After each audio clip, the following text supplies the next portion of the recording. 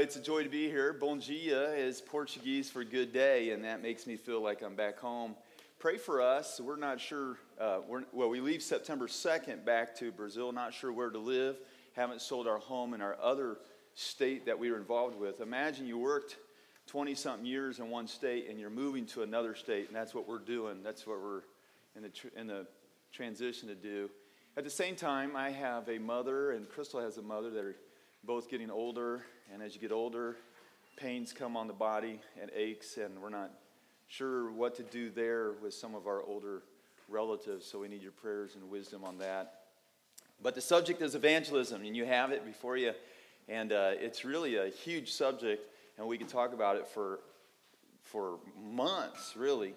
But Pastor Mike, back at Countryside, he always taught us that God has given us three purposes in life. And the overarching purpose, obviously, is be like Christ. We want to be like Christ in our thoughts. We want to be like Christ in our actions and our attitudes and our purpose in life. Whether we're therefore eat or drink, we should do everything to the glory of God. He brings it into three purposes. The first purpose is exalting God. The first E, exalting God. The second E is edifying the brothers, and that's what we're doing this morning. And the last E is evangelism. So if you ever want to know what a church should be about, those are the three things. It's not what we made up, it's what we discovered. It's what the Bible says. Some people maybe bring that out and make it into 5 different things, but truly if you looked at their 5 different things, like they say something like worshiping God is one of the things, that's really exalting God. And we can bring it down to those 3. And I like that because it keeps it simple, the 3 E's. Exalting, edifying, and evangelizing. There are over 7 billion people in the world. How many of those are unsaved? Well, we really don't know, but it's definitely a greater amount, right? Because narrow is the gate, is the path to get to heaven, right? And when we talk about evangelism, I want to make it real clear at the outset that we do not save anyone. Your responsibility is not to save anyone, okay? Salvation is the work of God from beginning to end.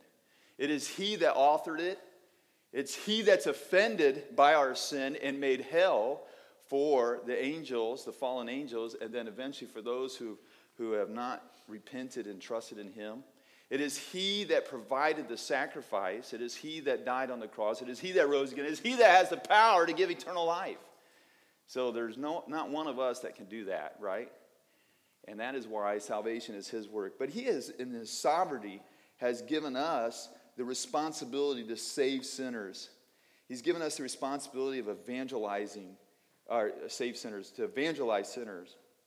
Without the good news of Christ being shared, no one gets saved. No one gets saved. I want you to think about that. Without the good news of Jesus Christ being shared, no one gets saved. Okay? You say, well, they get saved through a tract that they saw in a bathroom, like one guy I knew. So no one shared with them. Well, someone made that tract and left it in the bathroom. So you might think, well, what's a tract in a bathroom going to do? It saved that guy. So without someone giving that tract out, that guy didn't hear the gospel and did not get saved. So we have that wonderful responsibility of evangelizing. And I put it down in 7 P's. You have it on your paper. Wow. What does your paper say? I got the wrong paper. Let me see your paper. Okay. I just realized I have a different paper. Okay, good. All right. It's the we need to. All right. My other paper says something else. First thing we need to do is we need to pray. So in evangelism, we have responsibilities. I'm going to give us 7 responsibilities this morning, and they all start with P to try to help us remember them easy. And they're not, like once again, it's not from my experience being in Brazil. It's not my experience of evangelizing.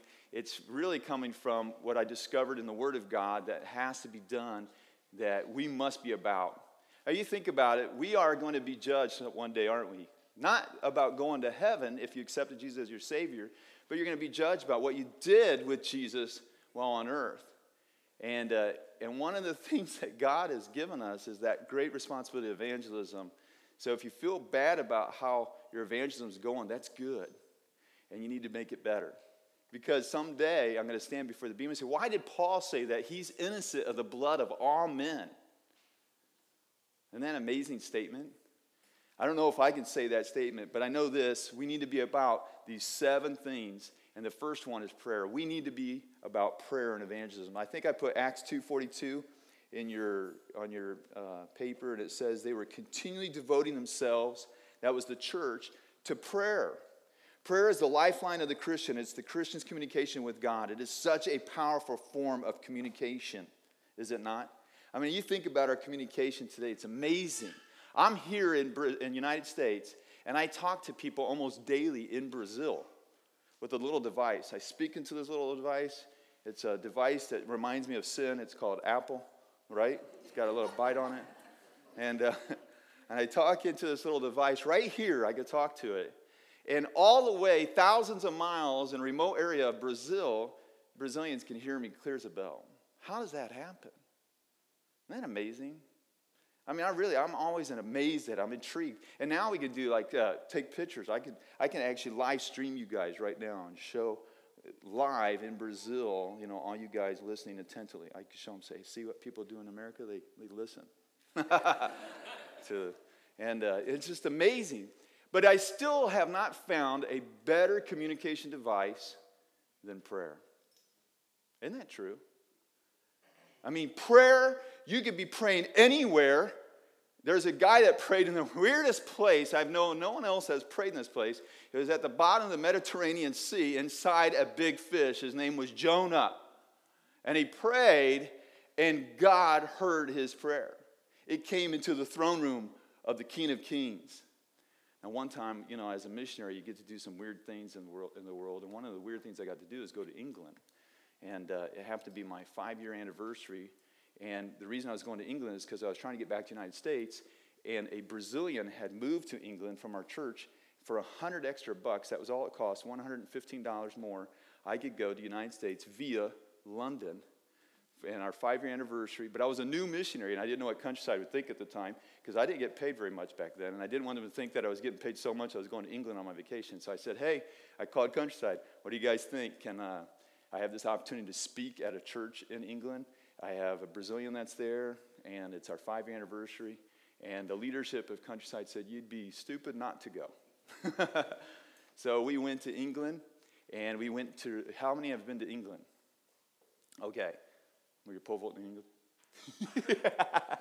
And did you go to Hampton Court? No? Okay. Did you go to Hampton Court? Hampton Court is a beautiful, it's the royal getaway. I want to say it in Portuguese, it's the sítio, but anyhow, that doesn't help you any. It's the palace to get away from the city, although the city has crept up all the way up to it already. But it was where there was amazing gardens, an amazing, beautiful place, huge place, and it had hundreds of workers at the time.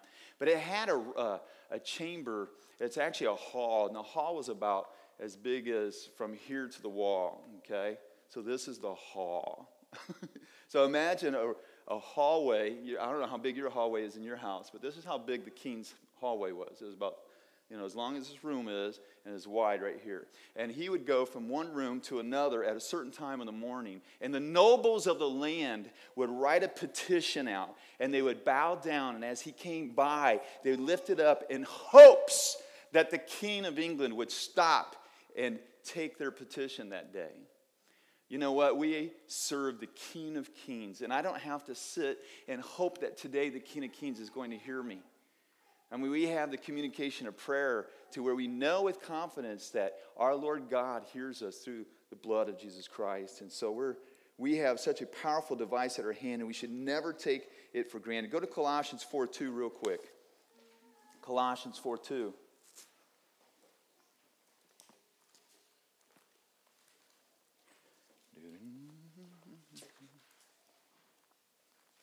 Somebody read it in a loud voice for us. Continue steadfastly in prayer, being watchful in it with thanksgiving. Great. Go to verse 3. At the same time, pray also for us that God may open to us a door for the word, to declare the mystery of Christ, on account of which I am in prison. So you see in verse 2, it talks about devoting yourselves to prayer. And it's an imperative. It is something we have to do. It is something that we're commanded to do. And if you look in the context, verse 3, he's saying, praying for us that the door would open for the word. What door is that? Is that the door to get a job? Open the door so I can get a job? No, it's opening the door to evangelize. So where is Paul right now? He's in prison. That's right. I heard someone say it. He's in prison. And he's praying for the door to open. He's not saying, pray for my health and for me to get out of jail and all this. He's saying, pray for the door to open. You know, later as you read the New Testament, you see that the household of Caesar gets evangelized. And I think when Paul, wherever he was at, he always evangelized. I always tell my kids that someday if we teach Jesus and get thrown in jail, it's not a problem. It just means God has people in jail to get saved. For us to reach out to and to share the word with, right? And that's Paul's attitude, wherever he was at. And he asked, here he is, the Apostle Paul, and he's asking the church to pray for him in relation to evangelism. You want to know what to pray for us on the mission field? Pray that God opens doors. Pray that God gives us, in verse 4, clarity in speech. In verse 5, gives us wisdom on how to treat outsiders of the church and to make most of the opportunity. And verse 6, and that our speech will be always gracious and seasoned with salt. I mean, those are great prayer requests to pray for missionaries and to pray for one another. Okay? So our responsibility is to what? Is to pray. You know, it's interesting, the disciples walked with Jesus, and the only thing I can remember, and I could be wrong, and you could correct me, is the only thing they have asked Jesus to teach them to do was to what? To pray. Teach them to pray. I think Jesus had a really strong prayer life. So we are to pray for one another. We are to pray in wisdom in dealing with the lost. Matthew 9:38 tells us, Jesus says, lift up your eyes of compassion and see the harvest and pray and beseech the Lord for what? You remember that passage, Matthew 9:38? Yeah, pray for workers to go out and share the good news. I have a girl in Brazil, a Brazilian gal that went to Indonesia, and she said for every 6 million people, there's one missionary. And she's like, pray for more laborers to be sent forth out into the harvest. She says, her burden, watch this girl's burden. She says, my burden for these people is not only the gospel, but that there to be people to pray for these people. To pray for them. Because I just don't know of very many people who are praying for these people in Indonesia faithfully. And she's trying to do that and trying to alert the church in Brazil to be more about that. I know of a guy in Brazil, he takes down the names of everyone that he meets. Okay? His name is Vilmar. And if he's a businessman and when he meets someone, he writes their name down, he learns about them, and then he prays for them. And when he prays for them, you know what he does? He tries to get a hold of them and let them know, hey, I want you to know I prayed for you today. What would Americans do if you say that to them? They'd be offended. Have you ever tried it? Have they been offended? Were they offended? Awkward. It's awkward. Kind of thankful. I think probably here in Lawrence they'd get offended. Yeah.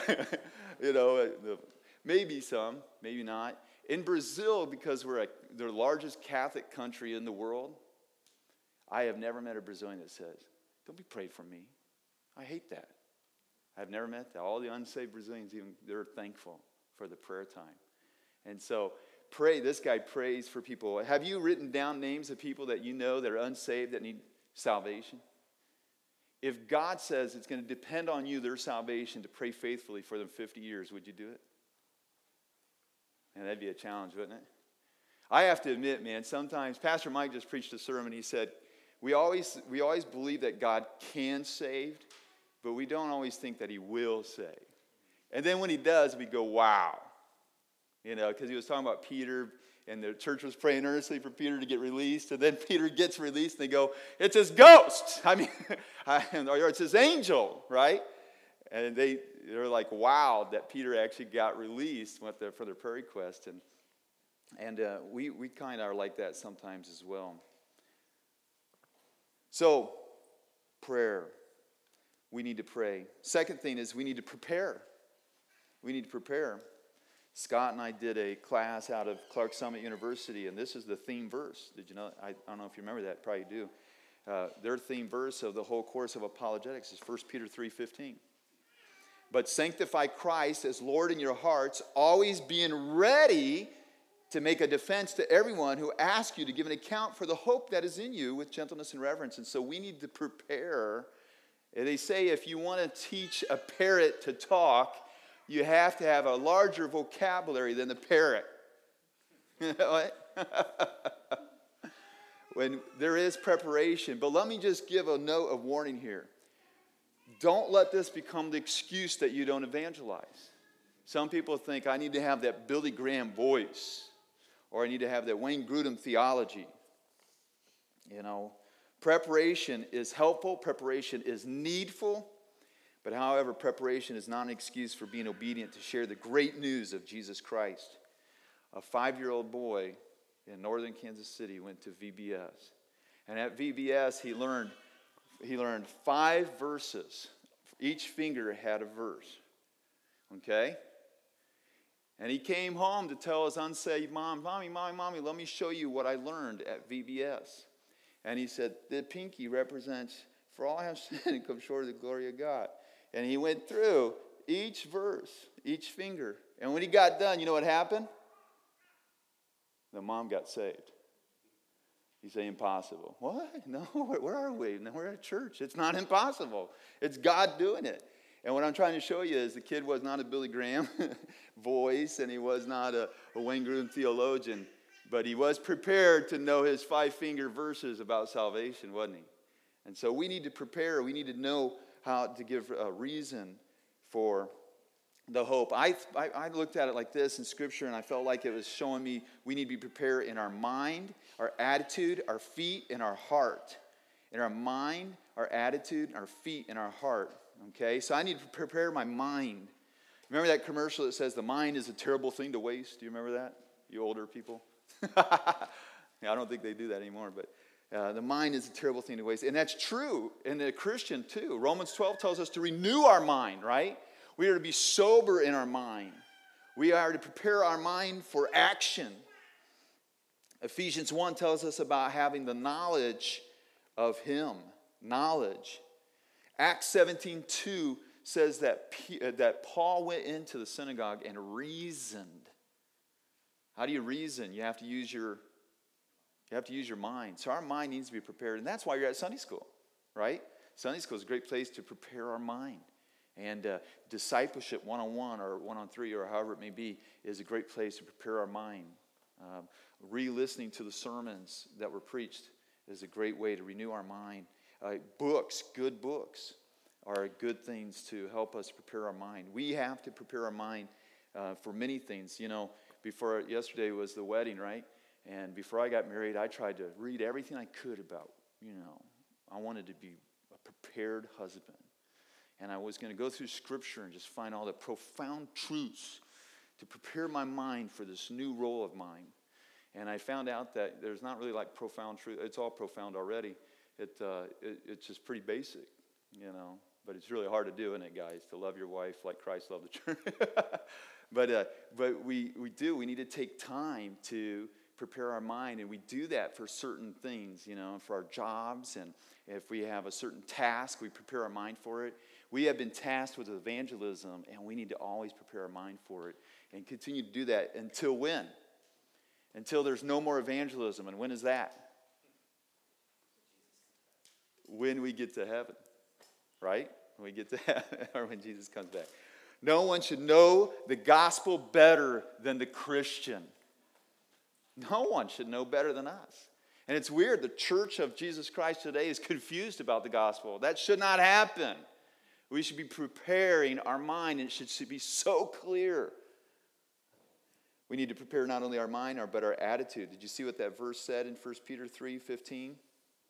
What did it say? Someone read that to me again. 1 Peter 3:15.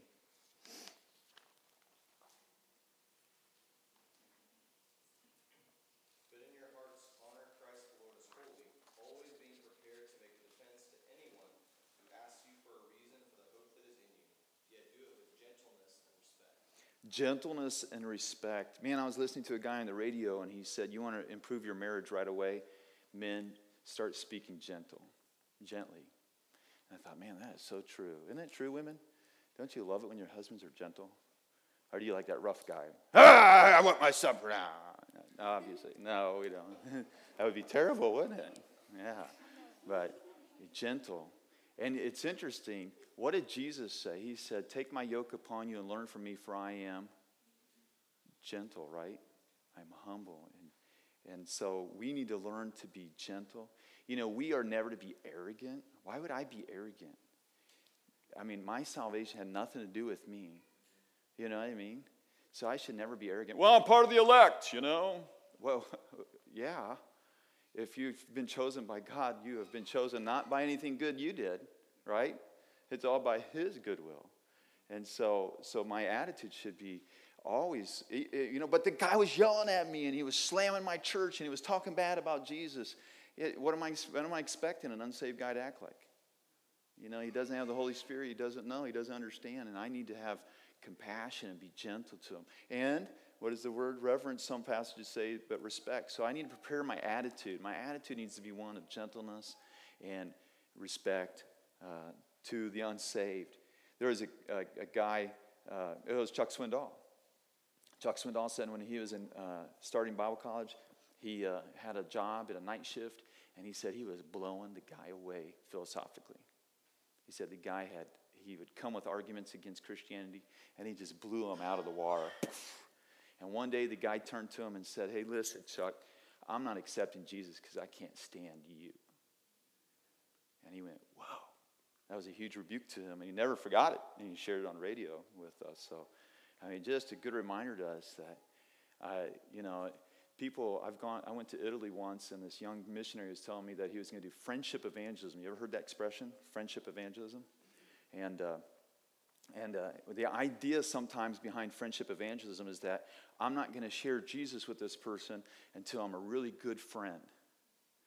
And I shared with a new missionary, young missionary, I said, hey, I love your idea of being friendly, but I hate your idea of waiting to share Jesus. You know, because what if the guy gets hit by a bus the next day or something? So let's just throw a twist at it. Here's what you should do. Share Jesus, he rejects you, be the friendliest person ever. Share Jesus and he rejects you, and you still love on him and care about him. So that's what I think we need to do. So we need to be prepared in our mind. We need to be prepared in our attitude. We need to be prepared in our feet. Isn't it interesting that it says one of the armors of the Christian, it covers the feet. And what is that armor? The gospel of peace. Yeah, it's part of the armor. You know what it says in Romans 10? It says that no one gets saved without hearing the gospel, but no one, and then it says, how beautiful are the feet of them. I knew a person that hated their feet. Girls, do you like your feet? Do you think your feet's ugly? Sometimes girls do that, don't they? They look at their feet and go, oh, I have ugly feet. I don't want to show off my feet, you know. But if you're sharing the gospel, I don't care if your toes are bigger than this and that, like that, and going this way or that, you have beautiful feet biblically. If you're sharing the good news, you have beautiful feet. And that's the idea of what? It's the idea of getting to the place you need to get to share the word of God, to share the good news of Jesus Christ. So our feet need to be prepared. And then I put at last our heart. Why? Because 2 Corinthians 5:14 says that we should be motivated by love in our heart. We should love the Lord God with all our what? All our heart. And he says if you give your body to the flames but without love, it was what? It's nothing. So the reason I'm evangelizing is because I love Jesus. See? And if I love Jesus, I'm so filled with him, loving him, I'll love the other. Isn't that what 1 John says? How do I know that I love the brother? How do I know? When I obey Jesus. When I'm loving God. That's how I know I'm loving you. And here's the other thing you need to prepare your heart. John 15:18-19 says, Jesus said it. He says, prepare to be rejected. Be prepared to be rejected. Because if you are out sharing the gospel, who accepts it? You know, in Brazil, I get to share all the good stories, you know, of all the people who accepted a Bible study and all the people who have accepted Jesus as their Savior. But I could write a lot more letters of of what's going on, of all those who reject, because there's a lot of rejection. Or you do an outreach and it just not too many people came, or people in the church weren't involved with evangelism, or there's just a lot of rejection that I could write about. And I'm sure when Michael goes to Turkey, he'll share the gospel, and I'm sure he can share a lot more of the rejection than the acceptance. But man, it makes the acceptance when it happens so exciting, and it wows us, and which probably shouldn't, but it does. Anyhow, so we need to be prepared. We need to be praying, and we need to be prepared, right? We need to prepare to share the good news of Jesus. And then our third thing is obviously we need to proclaim. We need to proclaim. Romans 1:15 says, I am eager to preach the gospel. Without the gospel being shared, no one gets saved. Listen to this. I don't want you to ever say this. We don't do the gospel. We proclaim the gospel. I did not die on the cross, and I did not rise again. I could not take sin and blot it away. The good news is Jesus. It's not me. Does that make sense? Because there's sometimes that once in a while you'll see a church saying we're doing the gospel. And I'm like, I kind of understand what they're saying, but they're confusing it. And we don't do that. And so we are to proclaim. We are to make Jesus known. Mark 16 tells us that. Get the gospel out. Paul in Romans. What does Romans 1:16 say? You guys remember? For I am not ashamed of the what? Of the gospel of Christ. For it is what? The power of God. I love this one evangelist who said, every time you share the gospel, you unleash the supernatural power of God. It's kind of, I don't want to get mystical, but it's kind of true, isn't it? When you hear the good news how Jesus died and rose again for to save sinners, wow! Somehow that messes with people. Had someone at Countryside just tell me they had an opportunity to share with their brother. You know what happened when they shared the good news of Jesus? The brother said, stop it. I don't want to hear anymore. What was happening? Conviction. Boom! Right into the heart with truth. Someone says, I don't believe it. I don't care if you don't believe it. It's truth. And you're going to have to deal with it. Right? Well, everybody has their philosophies and reasons why it's not true. We need to just keep teaching it because it is true. People are like, we're in a postmodern world today. How are we going to deal with these people? Well, interesting. Paul dealt with some pretty interesting people. They were on a place that was kind of foreign to earth. It was called Mars Hill. Yeah, I thought it was a pretty good joke that I made up on the spot. And so Mars Hill, and you remember what Mars Hill was about? I mean, these guys were the Greeks who got together and wanted to talk about every philosophy, every thought there could be. And what did Paul do? Well, he's well prepared. And he used his mind, and he tried to be sensitive to them. But even though he knew that they were animate against what? Do you remember? The resurrection. But he knew, I have to give that to him. Because it's the power of God to salvation. And some got saved, Acts 17 says. Listen, I had an old professor, he's now with the Lord, Dr. Rayford, he's passed away about 3 weeks ago. And he said this, he said in evangelism, when we're proclaiming, there's two types of ways of proclaiming. And he named it this way, and I thought it was kind of a good way to remember. He said there's confrontational evangelism, confrontational and informative. Confrontational, he said, is when you don't know if you're ever going to have a chance with this person again. And so you always want to try to get as much in as you can. But sometimes, there's times when you can just give a nugget of truth, of information.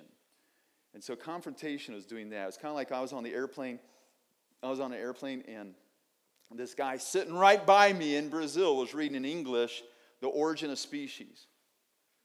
So I spoke in English with him, and I said, hey, do you like what you're reading? He says, I love it.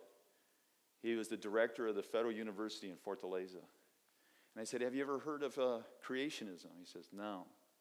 I said, well, we've got some great guys that could come in your school and teach creationism for you and show you an alternative view of genuine science, and all that.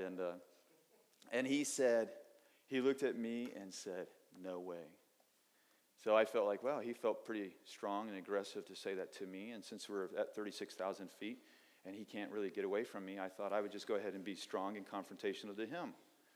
And so in a gentle, loving way, I said to him, well, if you were ever to come before God and say that you have never heard the gospel, which you can't really do, but I'm going to take that away from you right now. And I'm going to give you the gospel. And when you stand before the Creator, He is going to remind you of me, that I shared with you the good news and you rejected it and will burn in eternal hell forever. Have a great flight. That's called confrontational evangelism. And I'm not trying to do it to be mean. I was just trying to give him the reality check. And I shared with him, like a doctor sees something inside you and he can cure it, resolve it, and he doesn't. He's a bad doctor. And that's what we are. We're the doctors, and we have the antidote, and it's the gospel, and if I don't get it out, I'm a bad doctor. And so that is confrontational. Informative is just giving. Sometimes we don't have time to share the whole gospel story, and we have time to just share one little note, or we just feel proud to share one little thing about God with someone. Let me give an illustration. I don't know if JD remembers this because he was a little kid back then, but we had an evangelist that came through Countryside one time, and he shared this story, and I don't see if you guys remember this. Were you even born? You probably weren't even born yet. Anyhow, and the people in the church were burdened to evangelize. Okay, we have to evangelize, have to share something. And the guy's going out to his car, and his neighbor's going out to the car, and he says, I never share anything with my neighbor about God. He says, hey, neighbor, God loves you. And he got in his car. He said, I shared something. Right? And it is a little bit informative truth. That's pretty neat. Well, another member of the church was saying, I need to call a relative of mine. I'm so burdened for my relative. He's unsaved, and I haven't shared the gospel. And so the relative calls up and talks, and at the end says, hey, just wanted to let you know that God loves you, and hung up. Well, the third member in the church went to get a haircut. And as he's getting a haircut, he's burdened for the person cutting his hair and said, man, I got to share. But I'm so nervous and scared. I've never done this before. It's kind of fearful. And just say, hey, Barbara, I just want to let you know that God loves you. And that guy spun that guy around and said, you're the third person today to tell me about that. Isn't that something? And just a little nugget truth. Sometimes we are afraid to share, but just throw a nugget truth out. Sometimes we only have time to share an important thing. Sometimes we have to give a reason for a certain philosophical question. I don't know how it is, but we always have the goal of wanting to share the whole gospel because that is the power of God into salvation. So there's confrontation and there's informative evangelism. One way to help the unsaved know more about Jesus is to do a Bible study. Have you ever proclaimed the word by doing a Bible study with someone? How many of you have asked, don't show me your hands, but just in your heart, how many have asked someone to do a Bible study? That is probably the primary means of evangelism is the Word of God. The primary means of evangelism is the Word of God. And it's amazing to me how many times we don't ask someone to do a Bible study. John was written, John 20:31, so that people could know Jesus and trust in Jesus as the true Messiah. And that's what that book's about. So guess what? We should try to get others into a Bible study about the book of John. Why? Because it's the book that was written to help people to know the Savior. I don't want to open up Song of Solomon, as good as it is. But John was written for that purpose, you know what I mean? You guys can read Song of Solomon. Yeah, you guys got it. Yeah. But not for an outreach evangelism, right? And so we, in Brazil, it's amazing to me, and I'm wowed, and I probably shouldn't be, but I still am wowed, and I have to confess that. I'll come up and I'll say, we have this awesome study in the book of John. It's about the words of Jesus. Don't take my word for it about eternal life. I want you to take God's word about it, and I'm going to reveal that to you. And it's no pressure. We do one study, and after one study, if you don't like it, you don't have to do any more because I'm not here to pressure anyone, right? I mean, we don't do the pressure. Who does the pressure? The Holy Spirit. That's right. So I don't tell them that. But, I say, I don't pressure anyone. And so then I offer the study, and then the person says, yes. And I go, really? Oh, I mean, yeah, great. I'm amazed. But I might ask about 11 Brazilians, and they'll all reject me, but the 12th one might say yes. And then you know what the Brazilian does? Here's the Brazilian culture. Brazilian says, okay, I'm going to have Bible study with you. Great. So we set it up at his house, 6 o'clock. I get to his house, you know who's there? Him, his wife, his kids, his cousins, his uncle, his aunt. Yeah. I've walked in and went, man, I was prepared for one person. I've got 15 people. This is awesome. Right? And I mean, that's how it is in Brazil. I don't know how it is in America, but I do know this. After sharing this with Countryside, I had 2 people come up to me about a couple weeks later and said, I want you to know, Pastor Roger, I'm doing a Bible study with an unsaved person, and I never thought to ever ask. It just never came in my mind. I don't know why. So I praise the Lord for that. So you'll be in awe. And once you do it, it's the most awesome thing, isn't it? It's so fun to be able to open the book of John. And you may feel like you're not ready to do that. And that's where you need to prepare. And you can talk to Pastor JD, and he'll help prepare you and show you how to do that. So we need to proclaim. The results are who's in charge of the results. Go to 1 Corinthians 3:7. Oh, man, we have to finish. Oh, man, I forgot. I was thinking 10:30. It's 10:15. All right, well, let me tell you, 1 Corinthians 3:7. The growth is God does the growth. Man doesn't do any of it. Whoever sows and whoever waters is nothing. It's all to the glory of God. But, boy, we don't think that way. If you ask me to come preach at your church and no one gets saved, then you ask JD to preach at your church and no one gets saved, and then you ask, Jonathan to preach at your church and 20 people get saved, who will you ask to come back for an evangelistic outreach? It'll be Jonathan. But the Bible says it has nothing to do with Jonathan, JD, or Roger. It's all about God. See? And we need to remember that. And that should take pressure off us. I'm so glad it's about God and not me. And it takes that pressure off of me. We need to be purposeful. We need to be purposeful, and we're going to try to do this really fast. What does that mean to be purposeful? Someone said to me, Pastor, I get together with my friend, and I'm not sure how to share Jesus. I said, here's how you do it. The whole purpose of your meeting with your friend is to share Jesus. And so when you sit down and you get the appetizer, you say, the reason I asked you out is because I want to share with you the greatest news, and it's about Jesus Christ. There you go. Done. We're to be purposeful. That's what Matthew says. Make disciples of all nations. We're to be about proclaiming the gospel of Christ. We need to be purposeful about it. We need to be perceptive.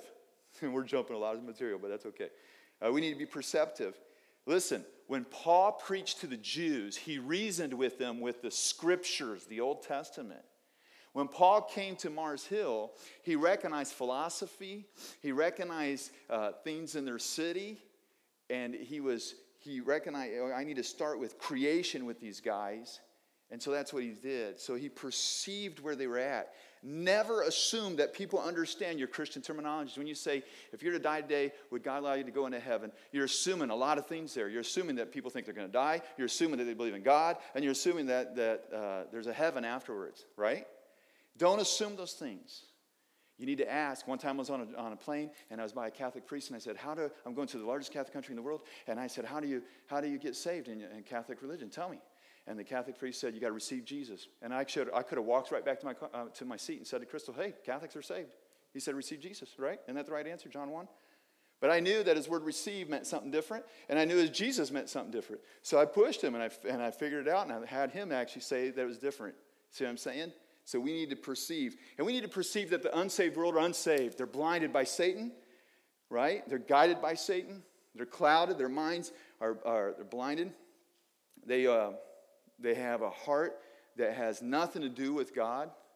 What does Romans 3 say? Everyone is under sin, and there's no one that wants God. No one desires God. So listen to this. You know what that does for me? When an unsaved person cusses around me, it doesn't faze me. Yeah, it fazes me because we don't like sin. But it doesn't faze me in the sense of like, that's very offensive. An unsaved person who doesn't know God cussing, you shouldn't be doing that. No, I expect it. I expect the unsaved person to act unsaved. Actually, I don't like it when the unsaved person knows I'm a pastor. Because then they try to act what? All Christian like. I got some great stories about that, but I don't have time. Man, great story about that. Let me see if something else really important here. You need to understand the culture of your hearer and what's influencing them so that you can better define the vocabulary. Well, the last two is just basically we need to be about providing evangelism and praising the Lord. Providing in the sense is that it's monetary, that we should be giving our monies. Philippians 4 talks about that. Acts 13, when they got on the ship, Antioch had obviously given them money so they could do it. But it's just not only giving money. Sometimes we need to help with transportation. Sometimes we need to help with hospitality. You know, hospitality is becoming a lost art in America, and it shouldn't be. For us as Christians, we should be hospitable. And everything needs to be to the praise and glory of God, even our evangelism. Evangelism is the work of the Christian. It's not the work of the angels at this moment. In tribulation times, 4 angels will be sent out to spread the gospel to all corners of the earth. But right now, no. And it's our responsibility. God has given it to us. It's a great privilege, and we need to be a part of that.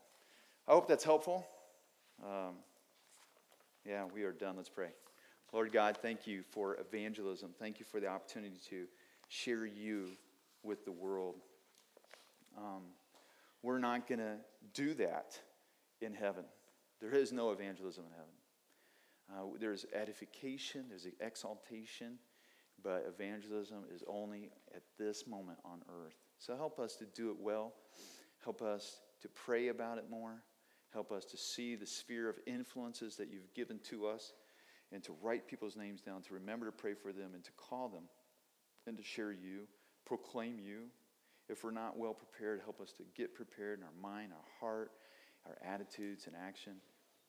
And Lord, help us to be perceptive of where people are at and what terms they use and how they define things.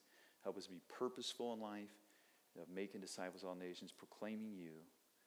And may we be clear about the good news of how you died and rose again, and only you can give eternal life. In Jesus' name we pray. Amen.